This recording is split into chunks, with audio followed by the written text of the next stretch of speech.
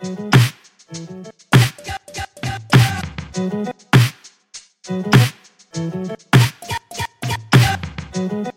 everyone, to Dolls of Our Lives. This is the podcast where we're reliving the American Girl series, book by book. I'm Mary, and today we're going to bring you an episode from our Patreon. This is a really great online community, but also means of getting an extra episode from us on a topic that we think lives within the world of the show. In the past few months, for example, we've tackled a Magic Attic book, Allison Goes for the Gold. We read a really great memoir about genealogy called Ancestor Trouble. Selma Blair's autobiography, Mean Baby, the novel The Birch Bark Diaries, which I loved, the musical 1776, a children's book on Watergate, and so much more. So for $3 a month, you can join our Patreon and get an extra episode and also access to our Discord community, which I describe as AIM Buddy List, but better, but updated. I guess I'm just an elder millennial, please don't judge. But if you can get onto the Discord, you'll find a lot of great channels where you can chat with people of similar interests. There's meetup groups, so you can make some IRL friends if that's your jam, who may have similar interests. There's a listener who started a book club. There's a listener who runs a pen pal program and periodically a crafting gift exchange. There's a crafting channel, a queer channel, a pop culture channel, so many different things. Shout out again to the community who was with me on the day when we all lived through the question of whether or not Harry Styles spit on Chris Pine, because that channel really got me through that day. So, I'm just going to offer a moment of silence for them.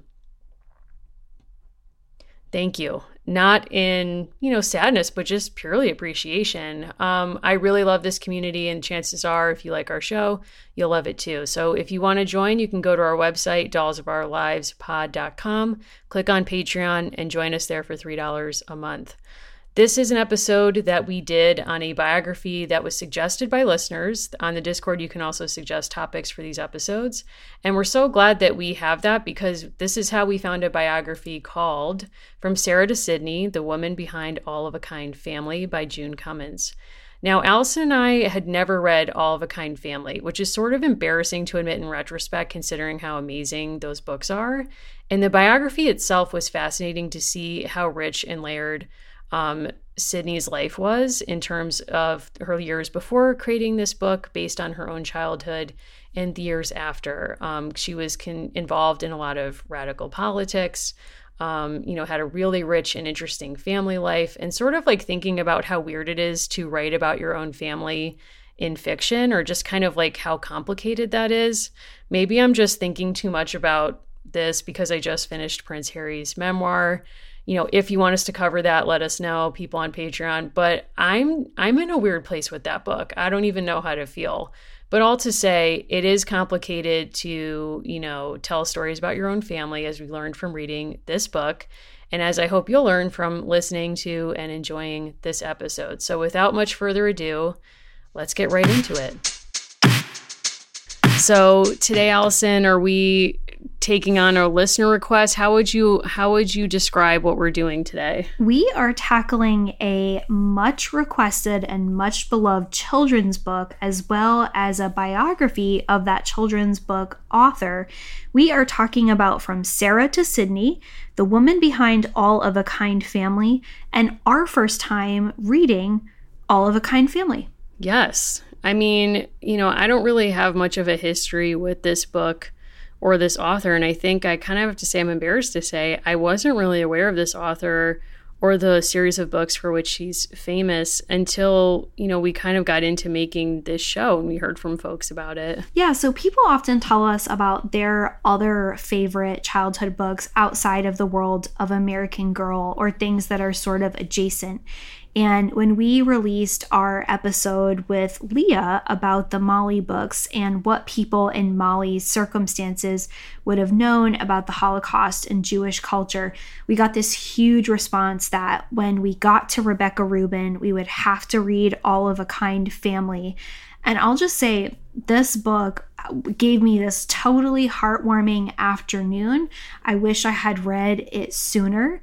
I'll be totally real, and people might cancel their Patreon for this, There are a lot of parts Wow. about Little Women that are a slog when you actually go back and read Louisa May Alcott from the 21st century. This is a fantastic book about a group of female siblings that you can read in like one sitting. Yeah, I mean, when I put down this book and I read at least just the first volume in the series, All of a Kind Family, I just sat down and was like, this was delightful. Yes. Like, that's the word that came to mind. Like, this was delightful. I felt so like cozy and held and just like, I want to know this family. And I feel like I really did know them by the end of the book. Like, you know, when Henny like gets into her like hijinks, you're like, oh, like that's Henny being Henny. And like, you know, all of them, like with Sarah and all of them, it's like, I feel like I know this family by the end of it, which is quite a feat for somebody to do in one book. Yeah, and so we had heard that, you know, in the same way that we often say, like, we're Molly's or I identify as a Beth in the parlance of Little Women, people wondered for a very long time about the woman behind the All of a Kind books, this woman who, you know, is named Sarah and then becomes this Sydney Taylor, this kind of person who like reinvents herself. Who is she based on? And there is actually a Sarah in the series. The All of a Kind family is comprised of Ella, Henny, Sarah, Charlotte, and Gertie, who live with their parents, Mama and Papa. And spoilers, but you know, this book has been out since 1951. The book also ends with the addition of a little boy who is going to kind of disrupt this vision of the All of a Kind family. This idea that there are these sisters and these parents and they kind of all go out and they match with their like excessive underclothes that we learn all about. But the book is really like very tight chapters about these young girls and their life in New York City at turn of the century. Yeah, and something that I really appreciate about this book is that it's sort of didactic without being dictatorial, or in other words, like you learn a lot about Jewish holidays and what the rituals are for each of them and their meaning and their origins, but it doesn't feel like you're in the Jewish equivalent of a CCD class where like things are being taught like at you and not to you and like you're being converted. It's just like a very delightful tour or invitation into their family life, which is organized in large part in a sense of time around the Jewish calendar. Yes. And it's just, it feels like you're being welcomed into it as opposed to being lectured in a sense. And it's, you know, it's just very sweet. Like you can really feel how much the family is connected, how much they care for one another. And they all have different roles in the celebrations of these holidays. And like, it's really nice to walk through this, like, I don't know, is this about a year in their life, this first book?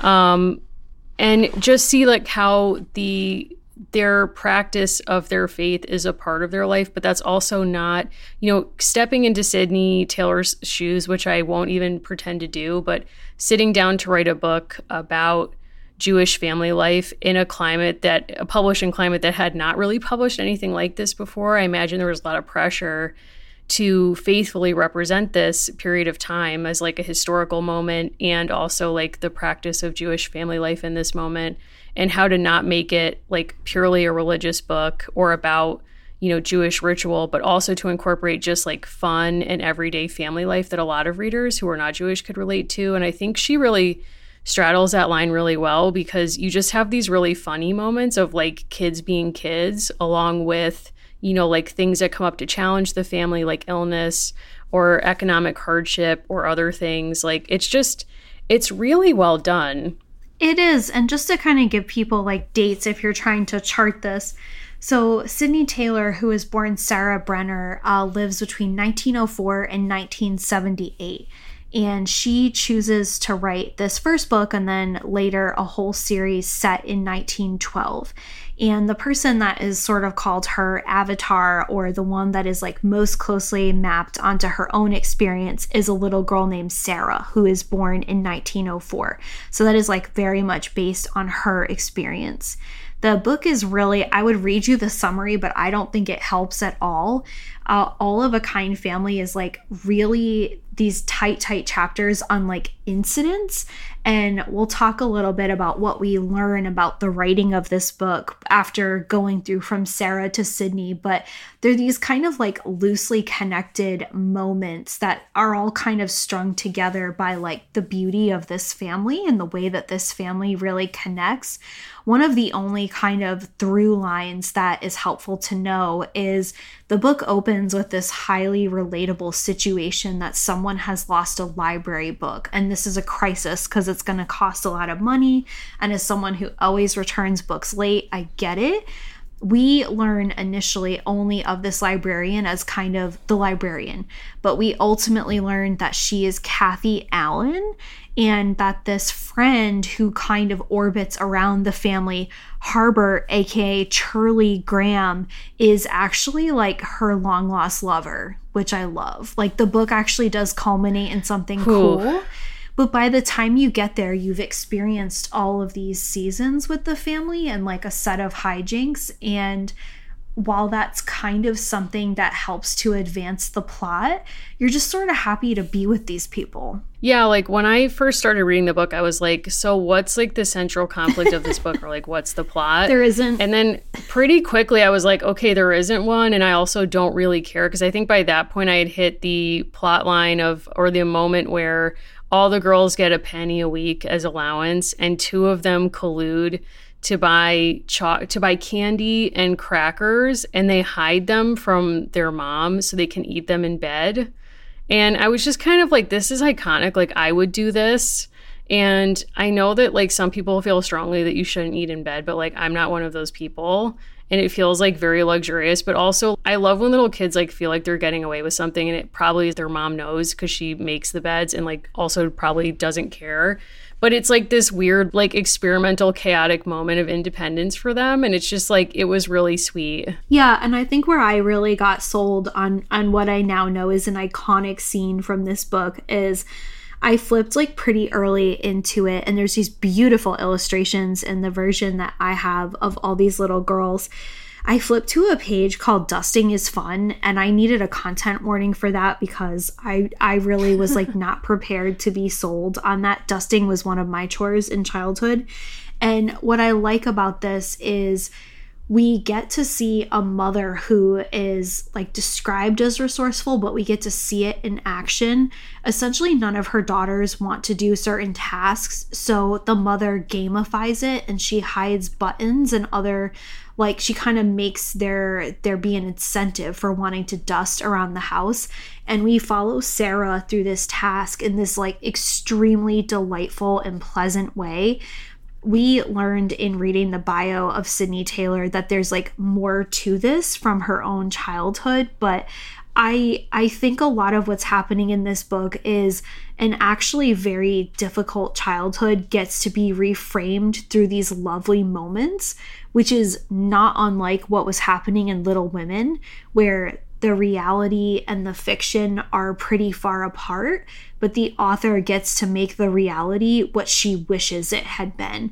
And that's like a really cool chapter of like reframing what was kind of a controlling childhood situation and a lot of sort of angst around dirtiness into a cool game that was just fun to read. Yeah, I thought that chapter was really instructive, or just really interesting in terms of, like you're saying, the mom being like within the world of the book. It's like, wow, this mom is really clever for gamifying dusting, because I like certain chores. Dusting is not one of them. Like, I love vacuuming. I will vacuum like anybody's house. Like, I find it meditative. I put on my podcast, like it's me in the vacuum, like I'm zoning out.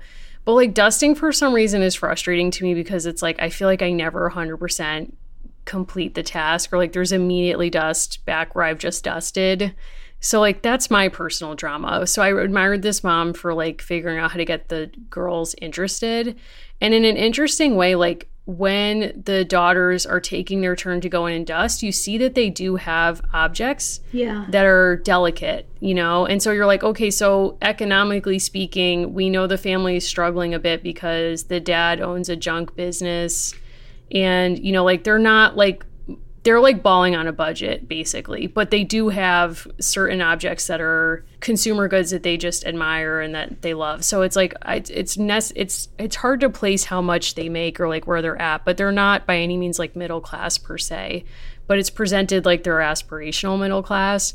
But at the same time, it's like, okay, so kind of like Louisa May Alcott, she's looking back, like she's writing, this is published in 1951, she's looking back on 1911.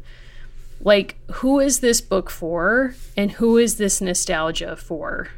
Like, what work is it doing? Yeah, and we also have what I thought was like a pretty refreshing, without it being sort of like glorifying certain aspects of the poverty. There's so much in this book about sights and smells of the Lower East Side and kind of the world that greets these girls. Part of why they are the all-of-a-kind spectacle is we know because the narrators are telling us that they have to wear like layers and layers of clothing that are kind of like cobbled together by the mother, but they have this presentation that's very important to them, that's very neat. And when they get outside the family, they get outside of the tenement where they are living slightly better than others. We have this like paragraph that I just loved. The East Side was not pretty. There was no grass. Grass couldn't very well grow on slate sidewalks or cobblestone gutters. There were no flowers, no tall trees. Tall gas lampposts were there instead. There was no running brook, but there was the East River. And then we get this whole kind of visual of like the colors and the smells. And I appreciate that we kind of got to like get into that sensory world with them. And she's definitely trying to make a contrast between like their whole world is not nice, but their mother has cultivated something apart from the junk shop, something apart from their community, which is this room of special things that has to be cared for. And that's really a connecting point throughout the whole first part of the book is they lose a library book. The parents don't just bail them out. They have to take care of it. They have to fundraise. They have to earn the candy that they want to be able to buy. Then we have this kind of whole plot that just like pulled me into Cecile and Marie Grace territory of a quarantine and sickness. Thankfully, we get out of it and we get to go to the beach. But we have like very different episodic worlds that we get given. And we never really forget that we're in the Lower East Side. And the author at one point, Taylor, calls it a foreign land in the midst of America. Like we are reminded that it is different. Yeah, and I think that that sense of difference is something that the book is trying to navigate, like along with the family that it's portraying, because, you know, as we were saying, like the world of the book is organized around mainly Jewish holidays that are a really big deal in their family life and in their community. And yet you also get like a from nowhere celebration of the 4th of July. Yes. Which is seemingly taken up with the same level of seriousness as the Jewish holidays. So, and it feels from nowhere to me because it comes, I think, after their beach trip. But other than that, it's like we don't really leave the world of the neighborhood too much. And so it is like its own like country within the rest of the city and within the rest of the country. So it is. And also like it's interesting that the library lady and Charlie are like the interlopers in their world. Yes. So it's not like the non-Jewish Americans are the majority. It's like they are trespassing by voluntarily entering into this Jewish community space. And they're the ones who have to figure out how to speak the language culturally and otherwise amongst these families. And it's really nice to see how they're in relationship to one another. But it is also like a stark difference between their worlds, or like you never forget that they're different. Yeah, the 4th of July scene screams, this book was published in 1951. This book screams, yes. Nobody tried to do research on the fact that Sydney and her husband are socialists. Nobody panicked. This family celebrates 4th of July. They're thrilled about it. They're loving the fireworks, even though they are in this very tight community and they speak a language that some other readers might not recognize. It's like, nobody panic. This family is going to be fully complete by the end because they are going to get a brother. There's going to be this like weird snap at the end about boys don't play with dolls. And like, you know, it is interesting to me because I think like the way I tend to think of like all of is like all American, right? So I think there's like a lot of play here of they are all of a kind, but they also know that there are situations where they have to act as if they are keen on assimilation or as if they just are assimilated to not be a target in a book that came out in 1951.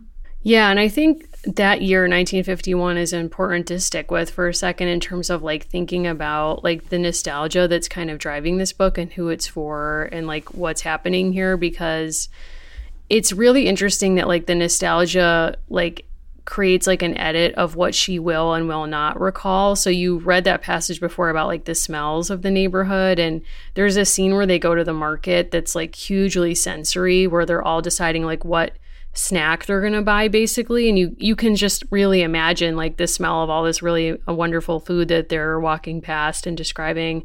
But it's like there was a lot of bad smells too in 1911, and especially if you're living in a neighborhood without like indoor plumbing or, you know, like water that's like being safely like moved in and out of your house. Like there's a lot going on there that like was gritty and not safe, and like situations with like trash removal and everything else.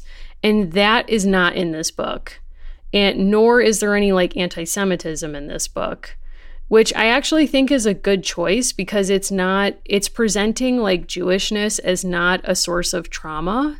Like it's actually like a source of joy and love, and it's bonding them all together. But I think that coming out in 1951 is a really like powerful choice, like right after the Holocaust, to not define Jewishness with trauma, I think stands in contrast to a lot of the children's books and movies that we were exposed to that come from the 80s and the 90s that we talked about with Leah. Like so much of Jewishness that's presented in pop culture to non-Jewish audiences really exploits the Holocaust, and she purposefully does not do that.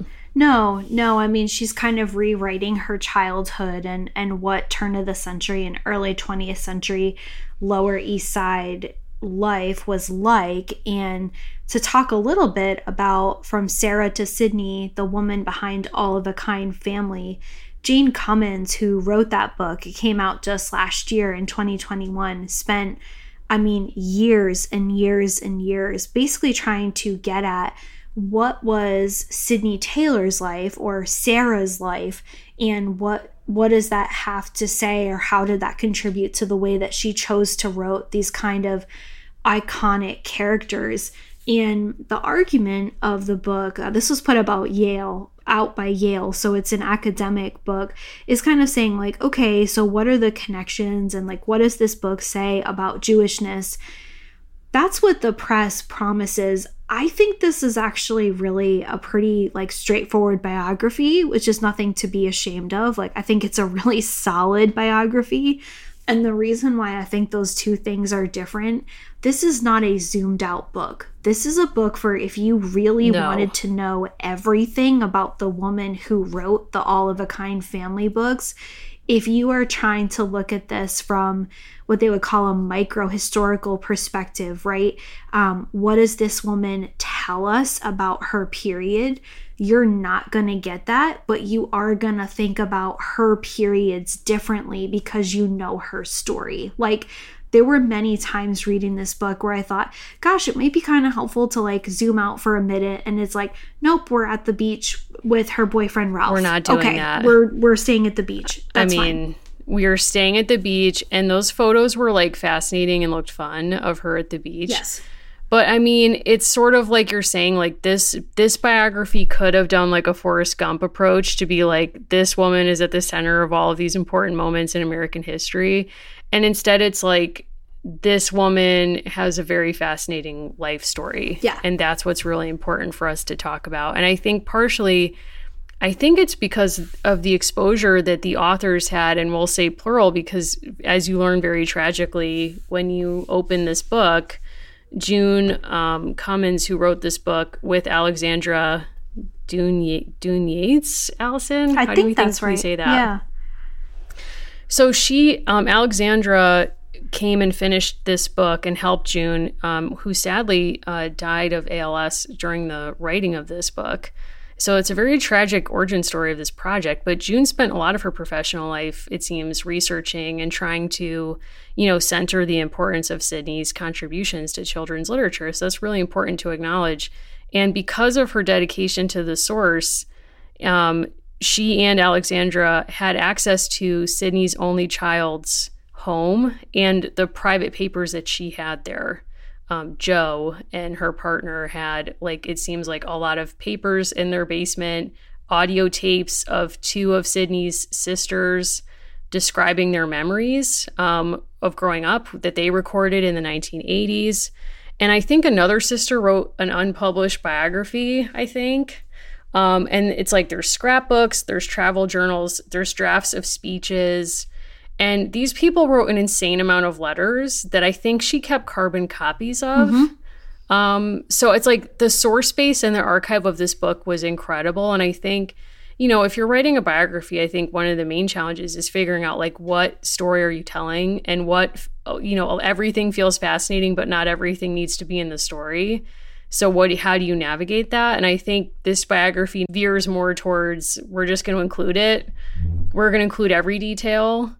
And, it makes for a very rich story, but not necessarily one that, as you're saying, is here's how we're going to place Sidney in these important historical moments that, she's representative or not of.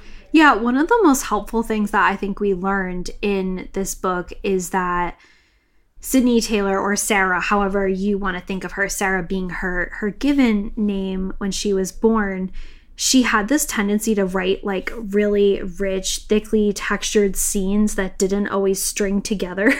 And when she didn't have the best editor, she didn't really have a lot of success getting things published. She also had this fascinating career working at a summer camp where she did a lot of writing and had this incredibly vital and important community around her. That was so helpful to know because it's something that for me was an asset of the book, the strength of the individual scenes and the way that it flowed. But you could see how when it wasn't in the right hands of the right team, her writing would be a little bit harder. I think that, unintentionally, some of that also happens in From Sarah to Sidney. I have this really good sense after reading this book about what it was like for her to be a middle-aged woman teaching at this camp in Port Jervis, New York. I also have this really good sense of what it was like for her to grow up with a mother who didn't have access to birth control and desperately wanted it. Had this really good sense of what it was like for her when she was courting. And then there are other periods where I think because of source base or balances in the book, I don't think you understand the author quite so well. But I was also pretty content to get lost in the story because I had never heard of this woman. And now I'm really shocked that I hadn't because I think her life is pretty illuminating. And I think if you didn't grow up with these books, it's still a great biography because you're learning about the 20s and the 30s and the 60s from a completely different angle than you may have before. Yeah, and I think what was interesting to me was as you move through those decades and are learning about those eras, the ways that her life does and does not map onto what you might expect of a woman living through that time. And, so I think her family life is really interesting and learning about her mom and her mom's Germanness and how much the mom in a way was nostalgic for her own childhood in a way that Sidney grows up to be nostalgic about her childhood. So she grew up middle class in Germany and had all this fancy furniture that her brother sold to then go to America. And then it's kind of hard for the mom to downgrade as an immigrant. And then she's constantly trying to recapture what she had growing up in a sense. And I think you see how that translates to how she raises her daughters to really represent hygiene and cleanliness, and their clothing is meticulous. And then that's replicated in the book where all the sisters have meticulous and starch matching starch outfits. It was cool to see these small connections that obviously carry much bigger meanings. Yeah, and something I absolutely loved in this biography was knowing what she kept her entire life. Like, one of the things that she keeps is a graduation dress that she made for herself. And she also keeps these letters from this period where she's really trying to understand her sexuality. She's trying to figure out what it means to be a woman in this world that is changing like really quickly. And she has all of these different kinds of flirtations, these different kinds of relationships, and we get to read along as she kind of figures out like, okay, this is not a kind of relationship that I want. This is a relationship that I do want. I think one of the more interesting things too is she and one of her very good friends and the man she ends up marrying seem to be pretty into the Socialist League for the vibes and the hangouts. And we know that because in later years, they really don't keep up with the politics at all, but are like very, very into, for a short period of time, the social events. Yeah, I mean, it seems like they're there for like the hangout. They're like, I'm just here to hang and like meet people. And she even goes on vacation to like a socialist summer camp, and like she's like, yeah, there's all these lectures and whatnot, but like I'm also canoeing and I'm like going to this dance. And it's like, it sort of sounds like a nightmare summer camp where someone's like, would you love to listen to a lecture about socialism? Yep. And it's like, absolutely not.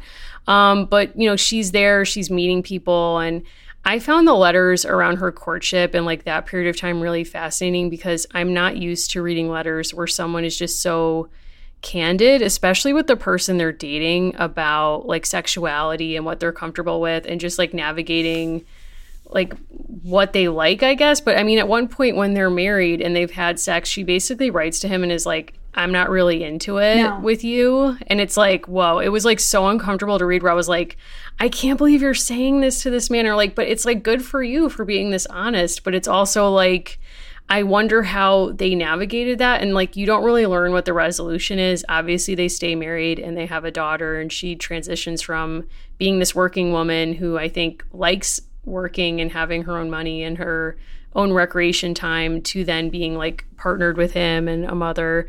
But she has like a life even her mother would not have recognized, in the sense of like, she doesn't get to go to college. She graduates high school, gets like an office job. But she's also like performing as a member of a dramatic league, and she's part of the Martha Graham dance company and like taking classes.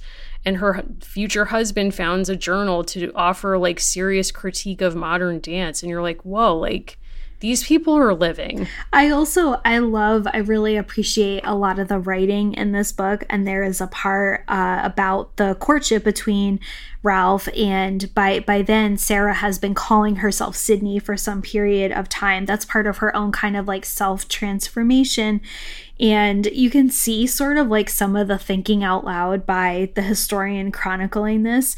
Ralph drew humorous figures on his letters, and he wrote and illustrated a comic strip styled on The Perils of Pauline, which, if you've read Meet Rebecca, is pretty central to that.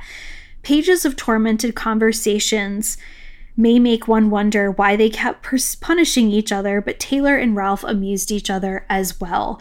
And I think basically she's finding like really weird flirting between people that she admires but maybe wouldn't want to hang out with in any other context. We also see a huge difference between the way that Sydney gets to have some basic control and does seem on some level, I don't know that it's like said explicitly, to be choosing motherhood, right? And even though that's really loaded for her, and that's such a contrast, as you're saying, to the experience of Cilly Brenner, her mother, who really has almost no control and is driven like quite ill over it.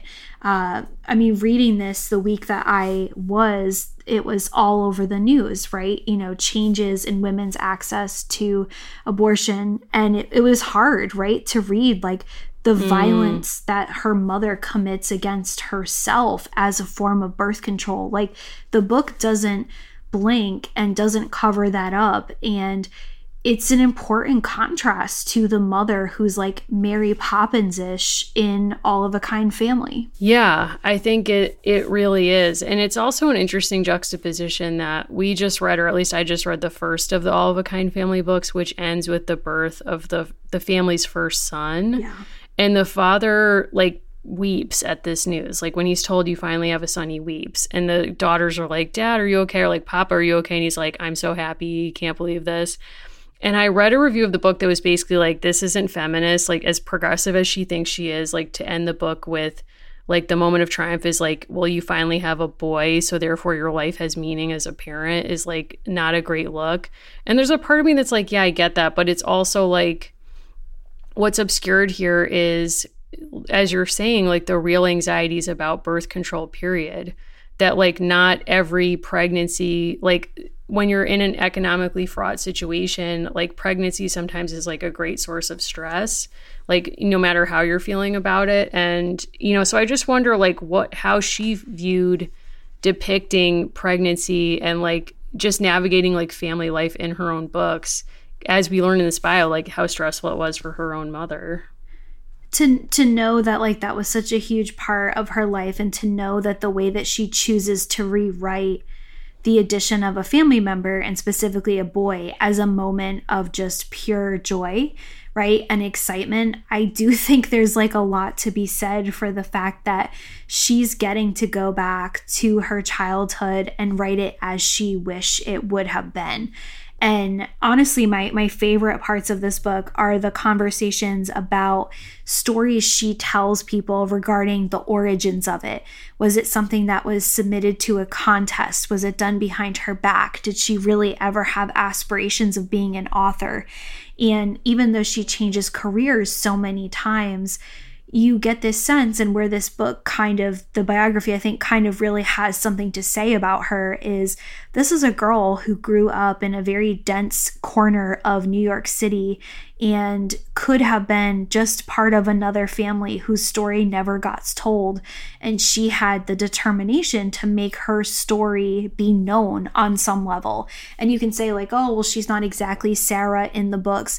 She wishes she was, though. And I think that's like a huge, huge piece of this. Again, in the same way that Louisa May Alcott's dad was not really there, the father in Little Women is a fantastic person, right? There's a lot of fulfillment that comes through getting to kind of rewrite this story. And I really liked that piece of this, right? Like that she starts to really learn how to write, is not always successful, and has like a wide range of ideas for things. She has issues with copyright. Like she's got all these different pieces happening. And like, what a gift that this book actually came out, because I wouldn't have known anything beyond the fact that there's a Sidney Taylor Prize if this book hadn't come out. I wouldn't have never known like this fuller story. Yeah, I think something that's interesting about all of this is like, I think the major accomplishment of the biography is simply that it exists, as you say, to make space for Sidney Taylor as a person who made significant contributions that have not been acknowledged. And in fact, for Jewish History Month, if you want to go on Wikipedia, her page is severely underdeveloped. So even just using the contents of this biography, we could build out her page on Wikipedia and contribute to even more people learning about her. But what I think is really interesting is the way that her own deft performance skills may have undercut people understanding the degree to which she's responsible for her own success, because part of what the book describes is that when she comes up with these origin stories for how she got into writing this book, and basically says like, oh, my husband took it from a box where I put old manuscripts and he submitted it to a contest. And, you know, later she says like, well, I told my daughter stories falling asleep and about my childhood, and that's also what inspired it. And she kind of navigates it. But the thing she maintains throughout is like, well, I'm just a housewife who types at my like kitchen table, and my husband's the one who really has the mind for business, and like without him I wouldn't be doing this. And that is like simply not true. No. Like if you read this book, you're like, this person is as enterprising as Louisa May Alcott or anybody else who has a strong sense of themselves and ambition, and not in a bad way, but like really wants to tell her story and like own her voice and even like pushing back against this editor from the beginning who wants to secularize her story and, make all these changes. Like, she really owns her story. But what's interesting then, knowing how active she is behind the scenes, is like, okay, thinking about performance, yeah, she's doing a lot of wish fulfillment in her depiction of her childhood, but she calls herself Sarah in the book. But we learn in the book that she, at around 14, makes an important pivot to wanting to be called Sydney. And it's not purely like a Taylor Swift thing where she's like, well, I want a more ambiguous name so that professionally people will take me seriously, like on the page, like if they're not sure if I'm what gender I am. It's also, she says that she enjoys like dressing like a man to like ride on motorcycles, like, and wear a men's cap and all of this stuff. So it's like she's really playing with gender roles and like navigating that, but it's simplified back to like presenting as female in her nostalgic view of her own history, which is kind of interesting. Yeah, the official summary of this book, when it's describing that, describes her as boyish. And there were a few places where I kept thinking, one of our really lovely listeners, Peyton, recently had a thread go viral about Louisa May Alcott and different ideas about like gender representation and transness with Louisa May, and it's really fantastic, and we'll have to link to it in this. And it rightfully went viral and all this like really compelling evidence, and I kept thinking, I wonder if there is actually like far more to this kind of throwaway piece of the story. I also wondered if there was some kind of internal purging either later in life or by Ralph and Sydney's daughter about the politics, because there is a part later in this book where we learn that Ralph, who is a very high-ranking person running the Caswell Massey Company, is essentially like anti-union at some point or against the actions of a particular unionization, and doesn't really seem to be acting super pro-labor, nor does Sydney. And so you wonder, like, do they kind of do their own internal purge on their earlier years and how political they were? How much is Sydney like keeping certain parts of her archive about the way that she's experimenting with men and then discarding others? We don't know. I do think it's smart of the people who finish this biography to point out, for better or for worse, June Cummins and her team spent every summer for years with Sydney and Ralph's daughter. And so what that tells you is she had like a very close, like within the family source. We've also learned enough about this family and maybe even just being part of a family ourselves. That doesn't mean you got everything, like you're never going to get everything. Yeah, absolutely. It's kind of like that probably apocryphal story from Harry Truman that's like he came down the stairs and saw Bess like burning a ton of papers in the fireplace, and he was like, Bess, like, what about history? And she says, exactly. And you're like, whoa, crazy. But like people's capacity to self-edit is like, obvious, and we can all probably understand it. Like, think about your own inbox. What have you purged? What are you hoping no one ever finds? Because you might be embarrassed by it. But with Jo, like being the person who's holding the keys to the archive, it's kind of fascinating because without really knowledge of like what Jo is like, the biography also lays out in really stark detail, like how homophobic Sydney was to her own daughter's emerging queerness. And, her daughter has an awakening or understanding of her own queerness, like as a young teen at summer camp, and like has a passionate crush on another girl that's reciprocated, and there's letters, and Sydney's like writing to the crush. Like there's so much going on with that where it's like, whoa. And she's not like saying it's a sin. Like there's no like, after school special calling out, but it's like hugely discouraged as like, this is a stage and you're going to move on from it. And Jo does move on and she marries a guy named Steve who's not Jewish, which is also controversial, but then they grow to respect Steve, it appears. And then you like kind of find out as an afterthought, like, oh, and Jo and Steve got divorced and she ended up with a long-term partner who's a woman. But like with all of that context, it's really fascinating to be like, would Jo feel the need to purge content that showed her mother herself was questioning her own like sexuality, but maybe not sexuality, but definitely gender identity? Like, what are the politics of that? And how can someone who as a young person was so progressive, according to themselves, like their own account, then grow up to be like hugely conservative in these other ways? Like, it shows how complicated people can be, if nothing else. There's also, I think, at various points in this book, so much of this book was about camp more than I ever would have thought.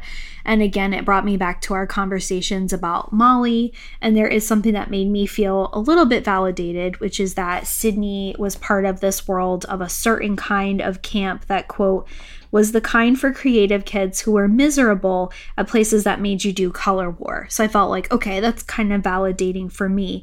But I think you're led to believe in the progressive motherhood chapter that there are various ways where Sydney is trying to be this really creative, almost like Montessori driven mother who's very open.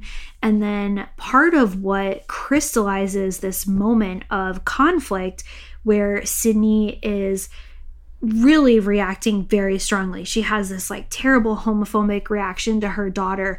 And part of this is also that her daughter has been exposed to a broader world than their home. She's met people who are opening her up to things. She talks about her girlfriend Hannah as someone who like really lights her up creatively, and then they come back and Joe has found a way to lock up her letters. And I think it's one of many moments in their relationship where for her own self-protection, Joe is literally locking up a part of herself from her mother.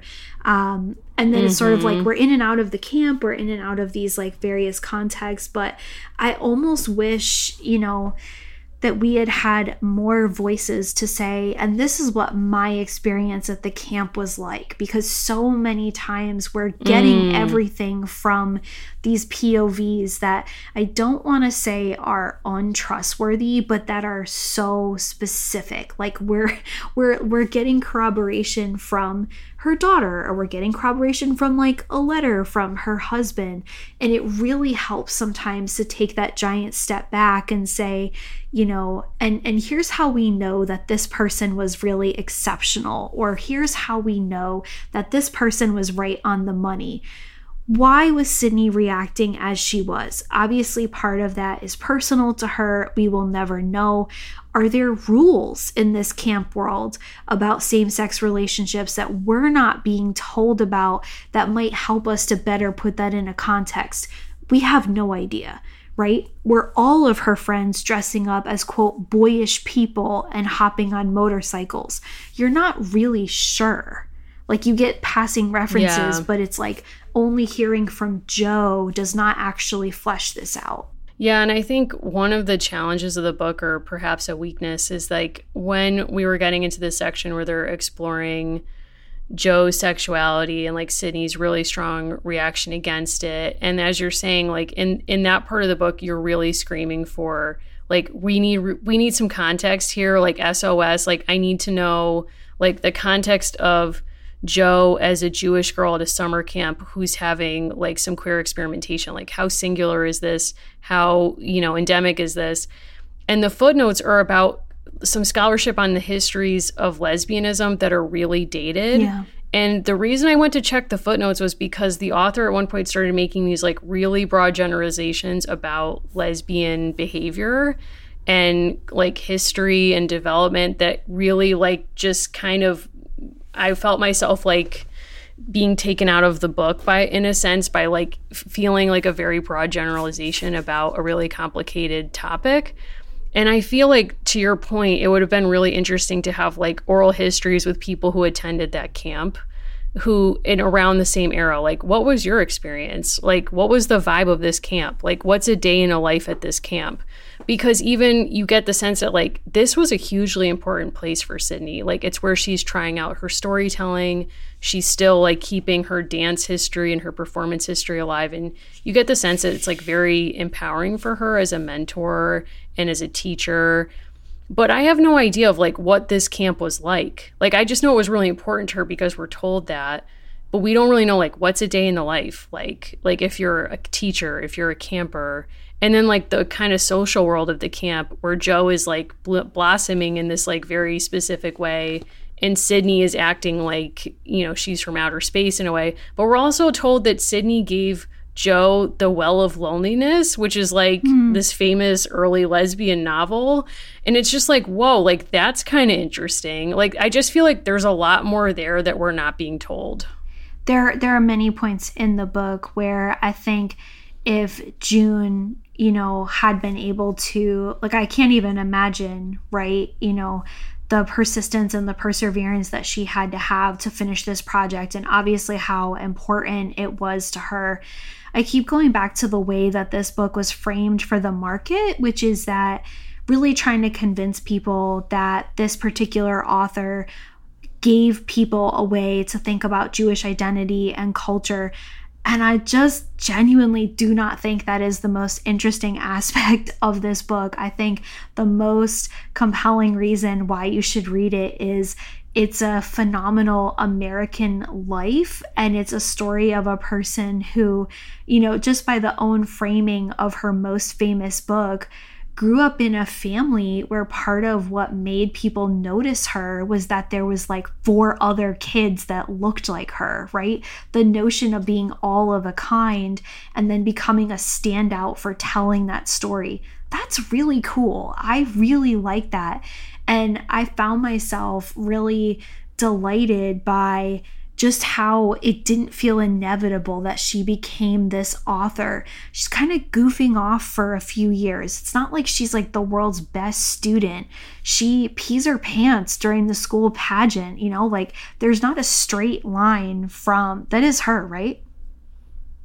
I think so. I was just thinking, wow, I didn't remember that, but like I'm amazed by that your recall, and I trust you that that's right. There's not this line from, Sarah Brenner making her own graduation dress, which was common for a certain class and training at that time, but to, woman whose name is used to convey the absolute best of Jewish depictions in literature.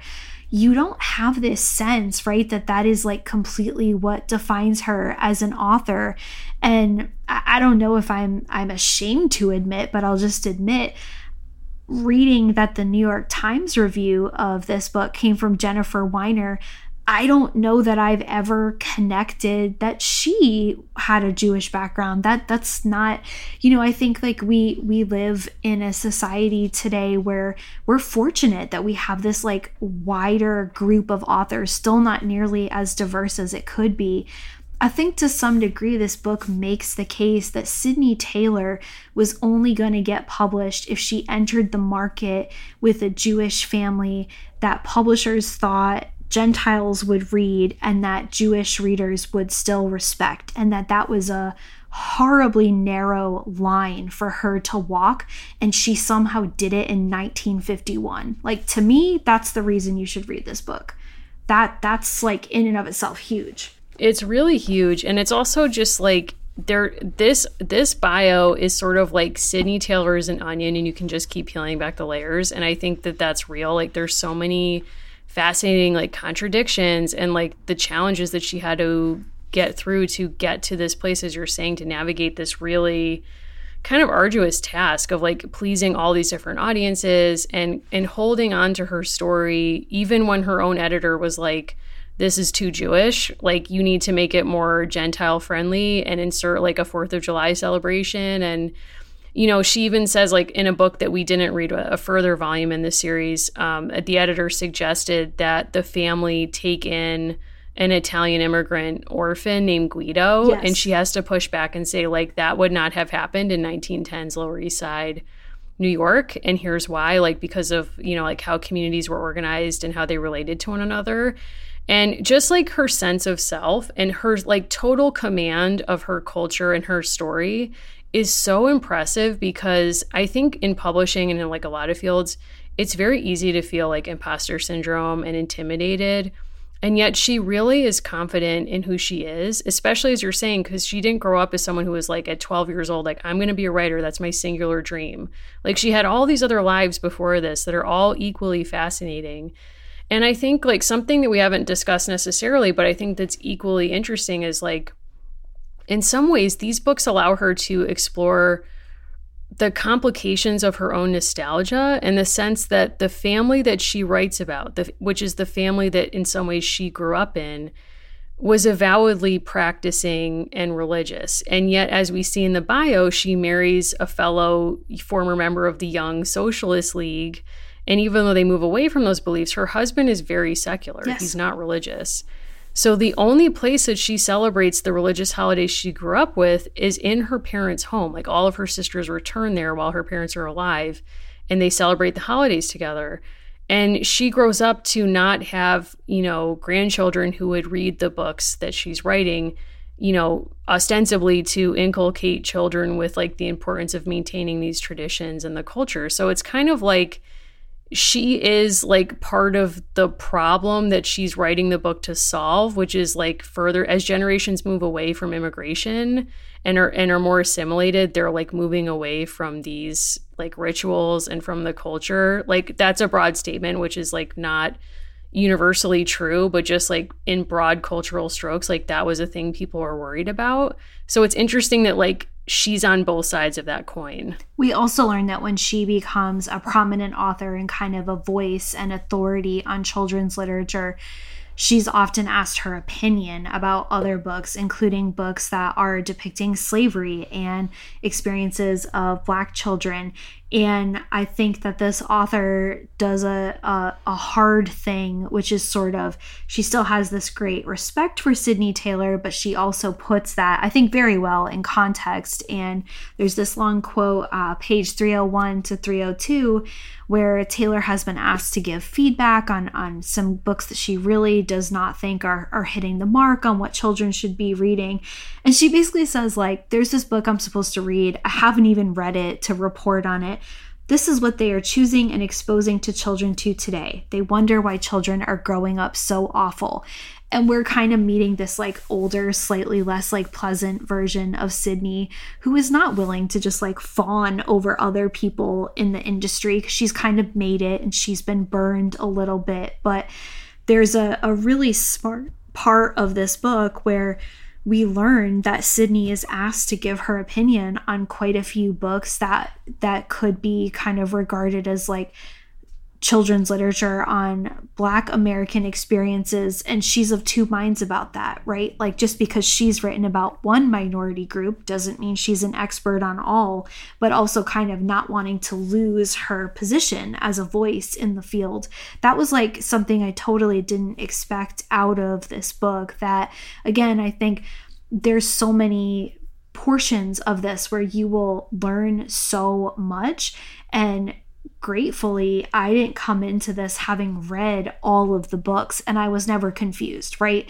I don't think the All of a Kind family books are meant to be like mind-blowing treatises, so I think you can kind of keep up and you can still learn a lot, even if this like if Henny and Sarah and Gertie were not part of your childhood, you can keep up. Absolutely. Although I will say that if you can even just read the first volume before you read the bio, I think it really does enrich the experience, because it is fascinating to see like how she does and does not change the reality of her childhood for the book. Yes. I also, because I came into the book knowing that, it wasn't until I read the Times review, which lays this out, you get like a good amount into All of a Kind family before you are explicitly told that they are celebrating Shabbat and that this family is Jewish. And I did not flag that when I read this book, because I came into it with the knowledge that that was part of what made this book important. And I thought, wow, that was like must have been a really like long conversation, a real strategy to choose to do that when this book was coming out. Did you notice that? What's that? That it's not like hitting you over the head? That it's really not discussed, that you have to get a third through this book, through all of these different pieces, before something is brought up that signals to you, as this review says, that this, quote, relatable family is different. I liked seeing how she sort of like, I guess it's just been a while to me that I have read a children's book that is not obsessed with like a very tight plot. Yeah. Like, to me, the most notable piece of this is that it's really like a meditation. Like, we're moving through time with this one family, and we sort of pause and sit with them through different moments, and then we kind of like keep moving through time. But there's no like linear plot except for the Gentiles. Like, really, the only people who face any conflict and resolution are like the library lady and Charlie, who are like star-crossed lovers who got lost from one another and are reunited through their mutual friendship with the family at the end of the book. Yeah, you're so glad that library book was lost, because that's what really like pulls the librarian. Yeah. I also have a lot of respect for the fact that Sydney Taylor makes loving books a key part of this, in the same way that American Girl often makes loving dolls a really essential element of their books. And I read that the American Library Association, it's covered in the biography, and I saw this written about elsewhere, like that was a good play because librarians loved the depiction of them as like positive and warm community figures and not these sort of scolds, right? That like she's understanding and she actually really wants to develop a relationship. And I have to believe that this author was like doing that on purpose so librarians would love her. Yes. And I actually thought that it's like a very shrewd marketing move, as you say, to like present librarians in a positive light and the experience of going to the library. But I think for me, what's really significant is like the way that she describes these girls going to the library on a Friday afternoon is like so strongly enshrined to me as like a ritual. Yeah. Like every Friday afternoon, they all go together at a specific time to the same library and like do the same order of events. And to me, I was like, that really resonated with me. Like I actually got emotional reading it in a sense because, in my own life, I was raised in a religion that was like in a similar way to this family, like organized our sense of time and family. And, I don't practice that like in the same way that Sydney becomes culturally Jewish. Like I would say I'm culturally Catholic at this point, but I feel that way about going to the library too. Like it's a ritual for me and I find great meaning in that. So I really appreciated that, as you're saying, like the Jewish rituals don't emerge until a third into the book, but the way that this was described did feel like a ritual to me too. Probably, and on some level, kind of, really more revelatory than we even realized about Sarah becoming Sydney, right? Like the way that she creates herself through writing, the way that being at the camp and making plays and writing books, like really truly like writing her own story as she wants it to be. And kind of the fact that she chooses to foreground a ritual around reading and sharing a love of stories before anything religious probably like tells us far more than we would have ever realized without reading this. Like in the same way that I've appreciated reading bios of Alcott to better understand the worlds that are depicted in her books. I think if you have any interest in this at all, like this is definitely well worth your time. There's also going to be parts where you're like, okay, we're at a socialist picnic. All right, now fast forward, we're on their European tour. I also loved Caswell Massey products, so I was shocked to learn of the connection with Ralph. I worked at a museum that I worked at a place where we got a huge shipment of this stuff. I now know the year that Caswell Massey formally closed, Ralph's Biz for many years. I didn't know like any of that was looped together, but I love a Caswell Massey soap. So thank you, Ralph Taylor. Wow. See, I didn't have time to look up the store before this, so I was genuinely curious if that still existed. I think you can still get it some places, but like the actual Caswell Massey that her husband was running and that frankly bankrolled a lot of their life for many years and Joe's life, the fact that he had this kind of stability, which she found boring at times, fair enough. I love those products. And I remember us getting them at the little museum I worked at. It was this huge influx of Caswell Massey and really had no idea like the full extent to which it was connected to this whole world. So that was kind of a neat thing. Again, like when you write this kind of micro-historical or biographical work, you can say like, oh, there's a world in the grain of sand, or this grain of sand makes me think about the world differently.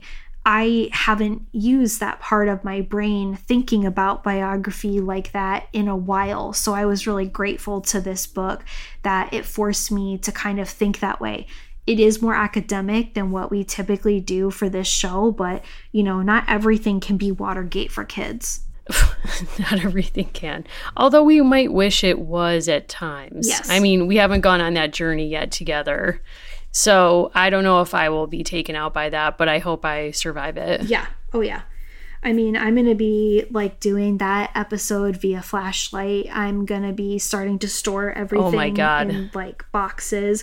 I think, okay, spoiler, I'm going to come out as pretty pro Nixon, so just be prepared for that. Why? The EPA? Do you like the EPA? Do you like the Clean Water, Clean Air Act? Do you like any of those things? I do. I mean, like, those are just preferences that I have, but I'm going to be coming out pro Nixon because you know what? When you need information and you need, you know, like counter intel, you need what you need. Okay. Sorry. Well, this will be a really interesting episode. Sorry, Edward Snowden. I mean, I did just buy that new History of Watergate that just came out, and I'm not sure if, like, you know, every, like, History of Watergate, like, they go on and on because they can, so it's, like, 900 pages, so we'll see what happens with that, but, you know, I'm excited to go on this journey with you. Like, Watergate always brings out something crazy in both of us, and, you know, I'm excited for us to, like, lean into that passion. Like, why not? Like, it's summertime. And sometimes when some other people want to, like, chill out in the summer, they, like, go to the beach and stuff like that. And, like, that's not the energy that we will be bringing to this situation. No, not for this Pride Month. For this Pride Month, we're going into the archives for something inexplicable. Yes, and we'll have to do some other, like, I recognize it's Pride Month, and on the Gagey channel, for those of us who have joined us there on Discord, we've had conversations about, like, should we do a watch along or like a read along, and we'll make it available to everybody. And I'll throw a question out on the general channel and see if people are down, because I don't want to forget that it's Pride Month, especially in the era of Don't Say Gay. I don't want us to be part of that. But yeah, we feel called to go to Watergate, so that's what we're doing. We can't wait. No. And if you have ideas, we love to hear them. We planned a bit ahead for these months, but we are open past that. So we love to hear what you have to say. Suggest children's books, things that you think we absolutely should read.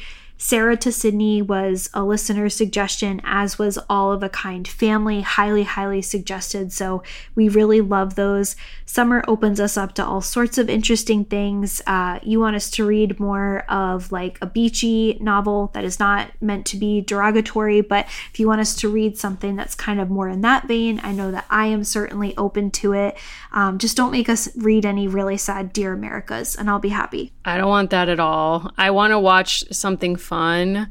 I want to like read a celebrity memoir. Like I want to read a beach read. Like that's where my head's at. Yeah. So if the listeners could comply with that and like give us some really cool suggestions, you all have great ideas all the time. So I can't wait to see where we go next. I mean, we know we're going to Watergate, but I mean, how can we possibly top that? I was afraid you were about to say like you thought Nixon was hot. That was where I was afraid that was going. Oh, I think younger Nixon is. Yeah. I mean, I don't have any problem with that. Oh, God. Oh, my God. All right. I will have to address that off air. I'm scared. Okay, no, we're all free to make our own choices. Okay, well, this has been fun. I genuinely enjoyed reading this book. I feel like I learned a lot, and I really loved All of a Kind Family, and I can't wait to like gift that to people because it's just such a delight, and I would love to share that with more people. So, thanks to everyone who suggested that. What a great time that was. All right. So Allison, if people want to get in touch with you, possibly some more suggestions, talk you down about Nixon, like where would they get in touch? Yeah, I'm easy to find at Allison Horrocks, much like, records that you might be searching for in a building late at night. You can also reach out via the show at a Girls Pod on Twitter, American Girls Podcast on Instagram, call our hotline, any of those things that might speak to you. Mary, if people want to give you some of the, sort of like pro-Nixon talking points, where should they reach out to you? I mean, they should probably not reach out to me about that. Like, if we're being candid, I don't really know that I'm, like, that's my headspace, but I'm interested to hear what you think about Nixon. So even I guess if it's positive, I will listen. I don't really want to be converted at this time, but, find me on Instagram at Mimi Mahoney. Find me on Twitter at Mary Mahoney123. And in particular, I would love to hear from people about what they think the best adaptations of Watergate material is. Like, what's the best Watergate film out there? What's the best Nixon depiction you've ever seen? And, we'll look into it. Awesome. Thanks, everyone. See you on the next episode.